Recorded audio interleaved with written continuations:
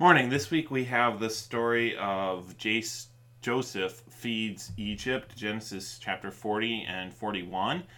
This story has four different dreams in it, which are kind of Joseph's specialty. So we're going to talk about that. Law and gospel, very important. Really want to stress in this account how when we are wronged, we should not do wrong in return. When people speak evil of us, we should not speak evil of them in turn. When people hurt us, we should not seek to hurt them in return, but rather to endure with patience, knowing that God has called us to righteousness. We really see that over and over again in the story of Joseph, but especially in this part where he's wronged by Potiphar and thrown into prison, right? And then he's forgotten by the chief butler, and he's suffering there in prison. But what does he do? He endures with patience and trusting that God will deliver him in his own time. Our natural reaction when we are wronged is to fight evil with evil, to be evil to other people because evil was done for us. And this is not the example that Jesus, of course, set for us. When he was wronged, he did not speak evil in return, and neither does Joseph. We're all guilty of that. When a bully on the playground is mean to us, we try to be mean back, right? We're all guilty of that. But God has called us to speak the love of God in response to the sin of the world, and that includes when that sin is personal against us as well. The gospel, of course, is that even when all others forsake us, and again, you're going to see this in the account as well, even when all others forsake us, God will not forsake us for the sake of his Son. We're going to see that in stories in the wilderness, the children of Israel in the wilderness, and the stories of Moses, where God ought to forsake them because of their sin, but he doesn't for the sake of his promises, right? The reason we can trust God not to forsake us even when all others have forsaken us is not because we're such good people, but for the sake of his promises, for the sake of his Son, through Jesus Christ our Lord. He is our God, he is our good shepherd. And we see that with Joseph as well, that even when all others forsake him, God has not forsaken him, and in his own time, God delivers Joseph. So that's what you really want to stress in this story. Wait on the Lord. A lot of people have that Bible passage in their house someplace, right? Wait on the Lord. A patient endurance, knowing that God will deliver us in his own time. It might be fun, especially with the little kids, to start the story by asking them about their dreams. Kids like to share that kind of thing often. It might be a fun way to start, but then, of course, transition into, okay, today we're going to hear about some dreams other people had, but these dreams were different because they came from God. Our dreams don't usually come from God, but in this case, they did, and God gave Joseph the wisdom to interpret them. We start out in Genesis chapter 40, and we find out that the butler and the baker, the chief butler and the chief baker, are in trouble. We don't know why. They're in trouble with Pharaoh, who is the king of Egypt, and they are thrown into prison. The captain of the guard, they're put in custody of the captain of the guard. Both the man in charge of the prison here in Genesis chapter 40 and Potiphar, who used to be Joseph's master, are both called the captain of the guard, but that does not mean that they're the same person. There's lots of different types of guards, and they're probably captains of different types of guards. Potiphar, for example, may have been the captain of Pharaoh's personal guard, whereas this man is the captain of the guard of the prison. The fact that he's never referred to as Potiphar probably means he is indeed a different person. But he has come to trust Joseph, as we learned last week, and Joseph is in charge of everyone in the prison, even though he himself is in the prison. So eventually he comes across the chief butler and the chief baker here, And they're troubled because they've had a dream, and they say we have no one to interpret the dreams. It was not uncommon in Egypt and in the ancient world in general to easily find people who you could pay to interpret your dreams for you. They were all over the cities, but they don't have access to anyone who can interpret dreams because they're in prison. And you see the hand of God at work here. He didn't want anyone to interpret their dreams. He wanted Joseph to interpret them with the right interpretation. So Joseph says, and that's very important, verse 8, do not interpretations belong to God? Tell them to me, please. So Joseph gives all glory to God. He gives the credit to God. He knows that it's coming from God, but he also knows that this is something that God has revealed to him in the past, and he's trusted that God will reveal it to him as well now. The first dream, there's a vine that grows up, and on it are 3 branches, and it buds, and it shoots forth, and it brings forth 3 clusters of grapes. Then Pharaoh's cup was in my hand, and I took the grapes and pressed them into Pharaoh's cup and placed the cup in Pharaoh's hand. And Joseph responds, the interpretation is in 3 days. So the 3 branches are 3 days, and the 3 clusters are 3 days, and in 3 days you're going to take the Pharaoh's cup again and return it to Pharaoh's hand. In other words, you're going to be lifted up back to your position. So it's kind of interesting that the same word is used here. The cupbearer is lifted up, and the baker is also going to be lifted up, but in a very different way, as we're going to see here in a second. The baker hears this interpretation. He thinks, well, that's a great interpretation. I want an interpretation like this. He's kind of emboldened to share his dream. It doesn't turn out as well for him. In his dream, there are 3 white baskets on my head, and in the uppermost baskets are all kinds of baked goods for Pharaoh, and the birds ate them out of the basket of my head. Joseph tells him the interpretation is 3 days again, 3 baskets, 3 days again. But this time, instead of being lifted up back to his position, he's going to be lifted up and hung on a tree. In other words, he's going to be lifted up for execution. This was particularly evil in Egypt, where the dead were usually embalmed, and they tried to preserve the bodies. That had to do with their visions of afterlife. You had to preserve the body and the person's things for the afterlife.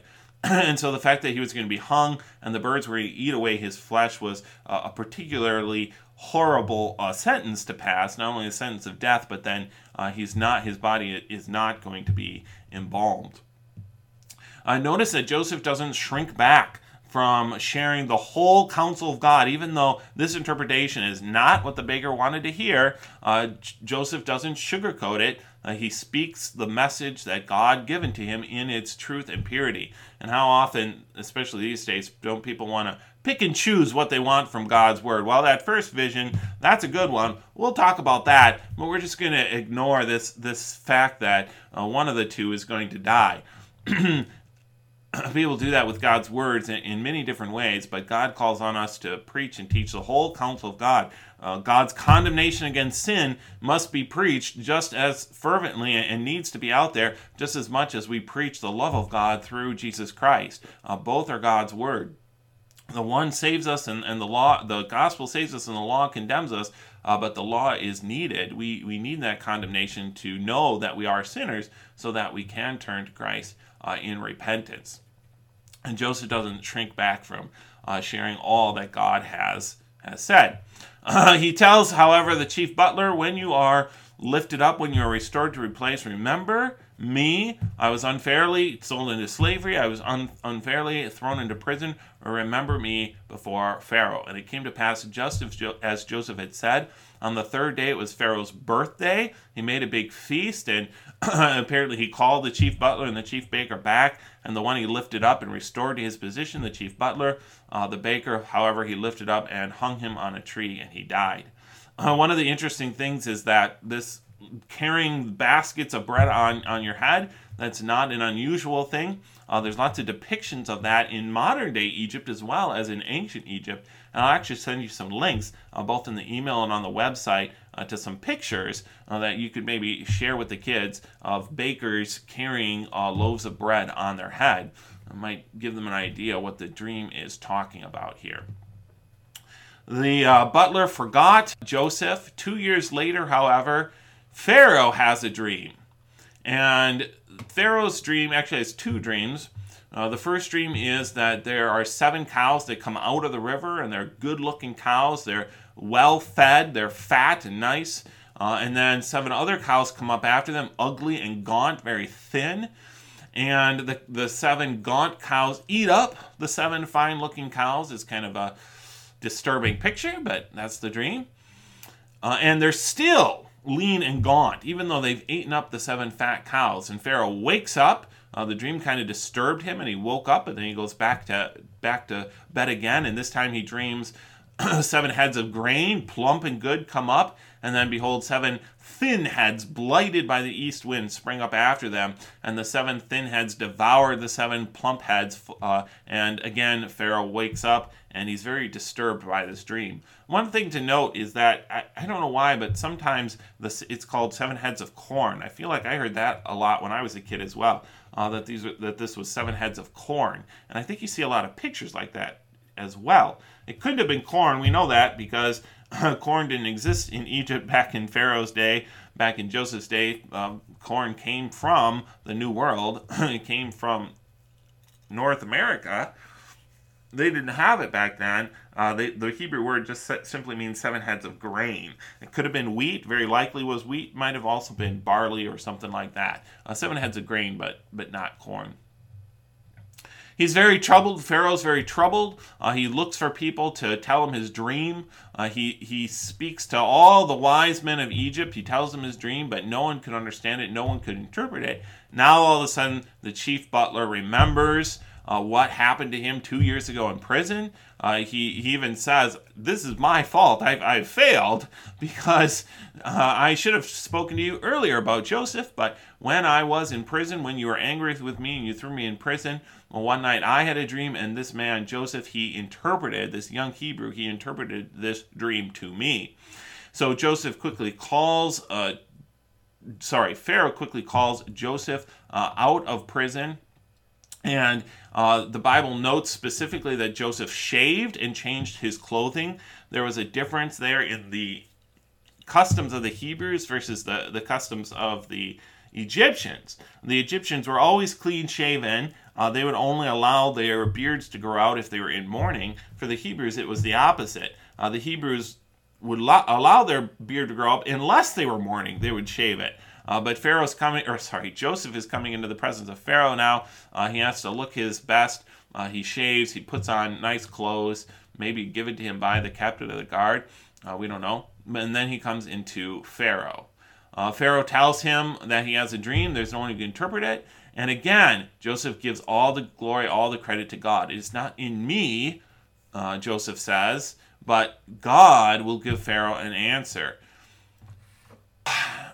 Pharaoh tells Joseph his dream again, and Joseph says to him that the dreams are the same. It's the same dream that's been given to him twice, that the 7 good cows and the 7 good heads are 7 good years full of plenty in the land, but the 7 thin and ugly cows and the 7 thin and ugly heads of grain are 7 years of famine, and that the famine will be so severe that none of the grain, none of the food from the good years will be left. It will eat it all up, and there will still be hunger.